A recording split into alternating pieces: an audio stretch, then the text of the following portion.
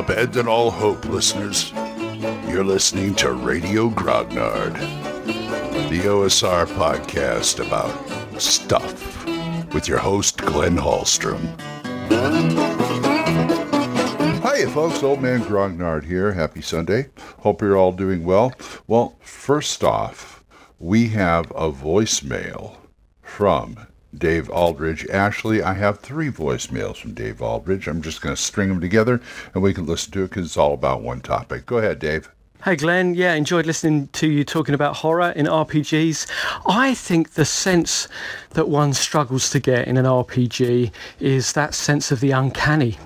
That sense that here is a creature or an entity or a force that is operating on rules that are quite different from the ones that you are familiar with. And when you think about, any of your horror monsters in a D&D game, well, they're just mechanically statted monsters, aren't they? They might have fewer vulnerabilities or special vulnerabilities, but even if you're rolling fear checks, you're still in the realm of mechanics. Some people are better at succeeding fear checks and some people are worse, but you get a roll of the dice. Next bit from me, sorry, this might go to 3. I should have introduced myself, it's Dave Aldridge, of course. So the good thing about RPGs is because you've got such explicit mechanics, that gives you a ready-made way at a meta level of introducing the idea of the uncanny into your game. Players are expecting to have to discover an opponent's vulnerabilities, to roll dice, they're difficult to hit, you might need a magic weapon. So the great way of introducing the uncanny is simply when you introduce a foe or an entity or a force, you just don't roll dice for them. So you've got into that situation, you've rolled initiative, they've done a few attacks, they're having no effect, and then you simply inflict some damage. And they say, whoa, you didn't roll any dice. You say, no, not for this guy. He doesn't need to roll dice. And they are terrified. And that, of course, makes this isn't a battle anymore. This is an encounter with the uncanny. This is a mystery. This is a problem. They're going to have to delve deep into the metaphysics of the game world to sort this out. There you go. I didn't really need 3. I think I got through most of it. But that is my one bit of advice for introducing a horror element into your RPG. Don't roll dice. What could be more transgressive of the natural laws that govern RPGs than a foe that doesn't roll dice? Thank you much, Dave. Hey, I like that concept of not rolling stuff and pretty much showing that you're not rolling stuff, rolling dice, rather.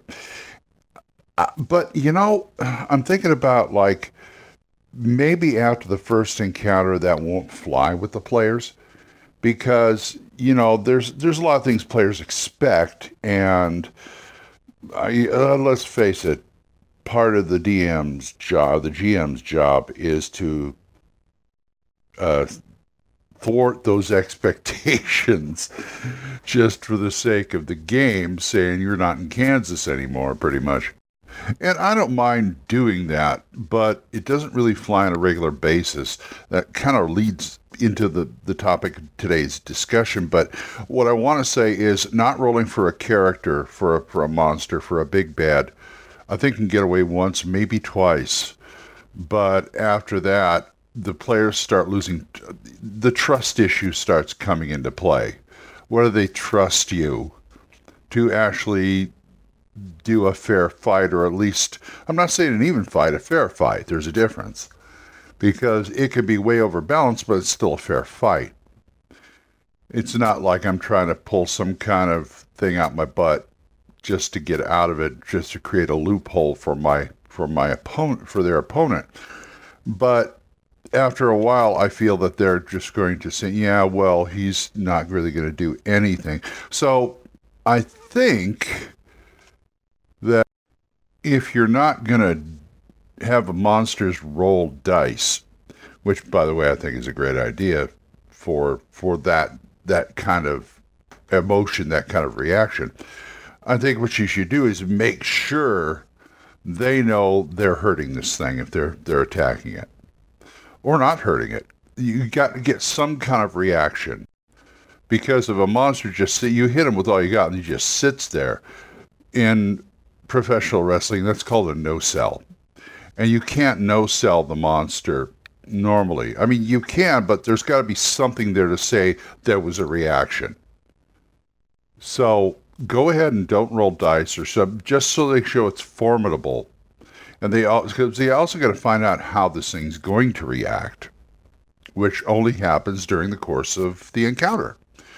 So I with tacit approval, I'm going to attentively say that's a good idea.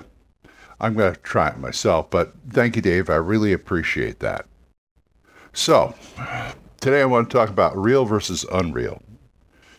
And it goes back to some things I've talked about before, things usually do around this joint. But I was thinking about this morning. I went to go get some donuts for my grandkids.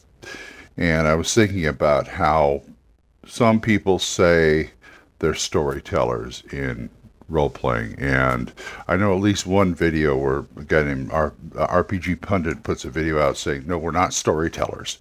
Well, we're not. We are referees is what we are, but we are part storyteller.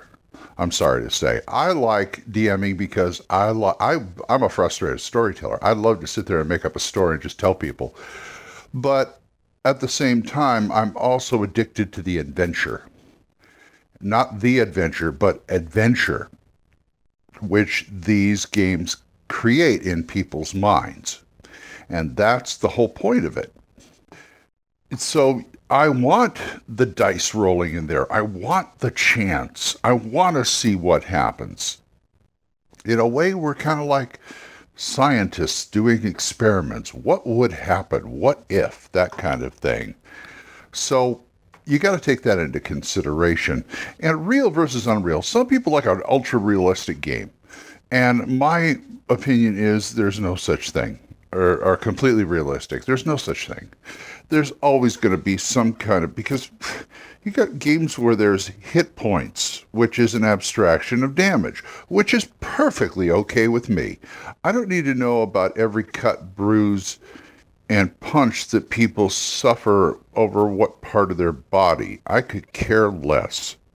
It's all in my mind, and I take something like Armor Class and apply it in my mind to not just how tough they are, but what they do to avoid, what the character does to avoid damage. I can do that in my mind. So there's always going to be a certain amount of abstraction, but there are some people out there who just have to have it so realistic. To me, realism is boring. I can look around me and see realism. That's not a problem. But I like to... Realism versus logic. Realism is logical. Logic does not have to be real, depending on how you make the world, which is what I've said before. I like things that are plausible, not possible, but I'd rather have things that are plausible, because plausible tends to, you interject the unreal into it, the fantasy moment. And I've quoted, I think, Richard Matheson before about it. He says, talk about a great Twilight Zone episode, is a real present-day drama with a drop of fantasy dropped into it, with just a little drop of fantasy in it. And that makes all the difference in the world. That's what makes good science fiction. That's what makes pretty good fantasy, actually, if you're not doing the high fantasy thing. And there's games out there that reflect that. World of Darkness to a certain extent. Or, if you're going to do far future cyberpunk. Or Shadowrun. Or things like that. But what I'm concerned about is I want something that could be. Not necessarily is. Which is funny because I've heard so many people who want a game master saying, oh, I can't create this stuff out of whole cloth. I can't...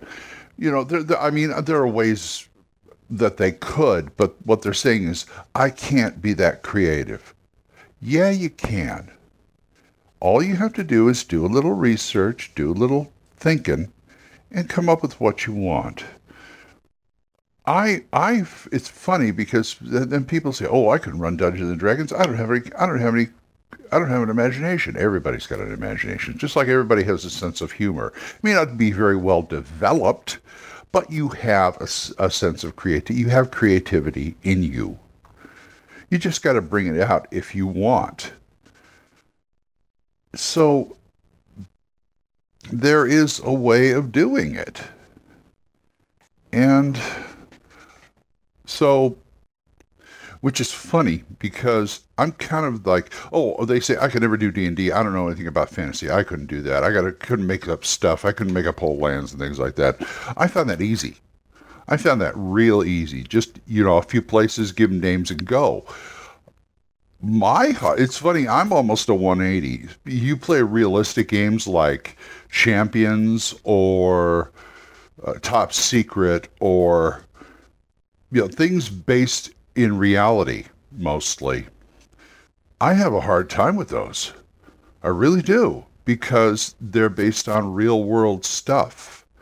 And while I could go research these things and such, I'm always afraid of getting the players who, like, oh, I was from that area, or I lived in that area for a while. That's not like that. Or these guys wouldn't do that, or these guys wouldn't do this. But in fantasy, I can say, well, that's the way they do it here. So it's almost like a reverse of that. I don't deal with realism very well in my real life, too. But that's beside the point. I don't deal with realism in my games very well. I would rather just make it up out of whole cloth. But keep some kind of internal consistency in it. I think, I say logic and plausible. What I mean is consistency. That's what I mean, because you want something that is more or less consistent. Not only does it give the players a sense of being there, being in the place, but if something is wholly inconsistent, one thing, it's not going to throw the game off, but the players will sit up and take notice. And that's a mystery, that's a why, that's something they can figure out and actually build adventures around. There you go. You've got a mountain range that ups a daisy. You've got a mountain range that floats in the sky. Why? Nothing else does. Let's go find out why. There you go. So keep your world consistently, whatever the logic you have in world, consistent, not necessarily realistic, but kind of consistent, so the exceptions stick out. So that's pretty much what I'm going to leave you with right now. I'm going to start my day. So if you want to talk to me about this or anything else, you can get a hold of me at oldmangrognard@gmail.com, or you can drop me a voicemail on Anchor, and we are monetized, so as little as 99 cents a month. You too can help support this program, and I would thank you. And thank you again, Jonathan, Oliver, Gilbert, and Juan Carlos for supporting me. I appreciate it, guys. So until I see you folks next time, keep the dice warm, and I'll talk to you later. Bye-bye. Questions? Comments? Send them to oldmangrognard@gmail.com. We'll see you next time when Radio Grognard is on the air.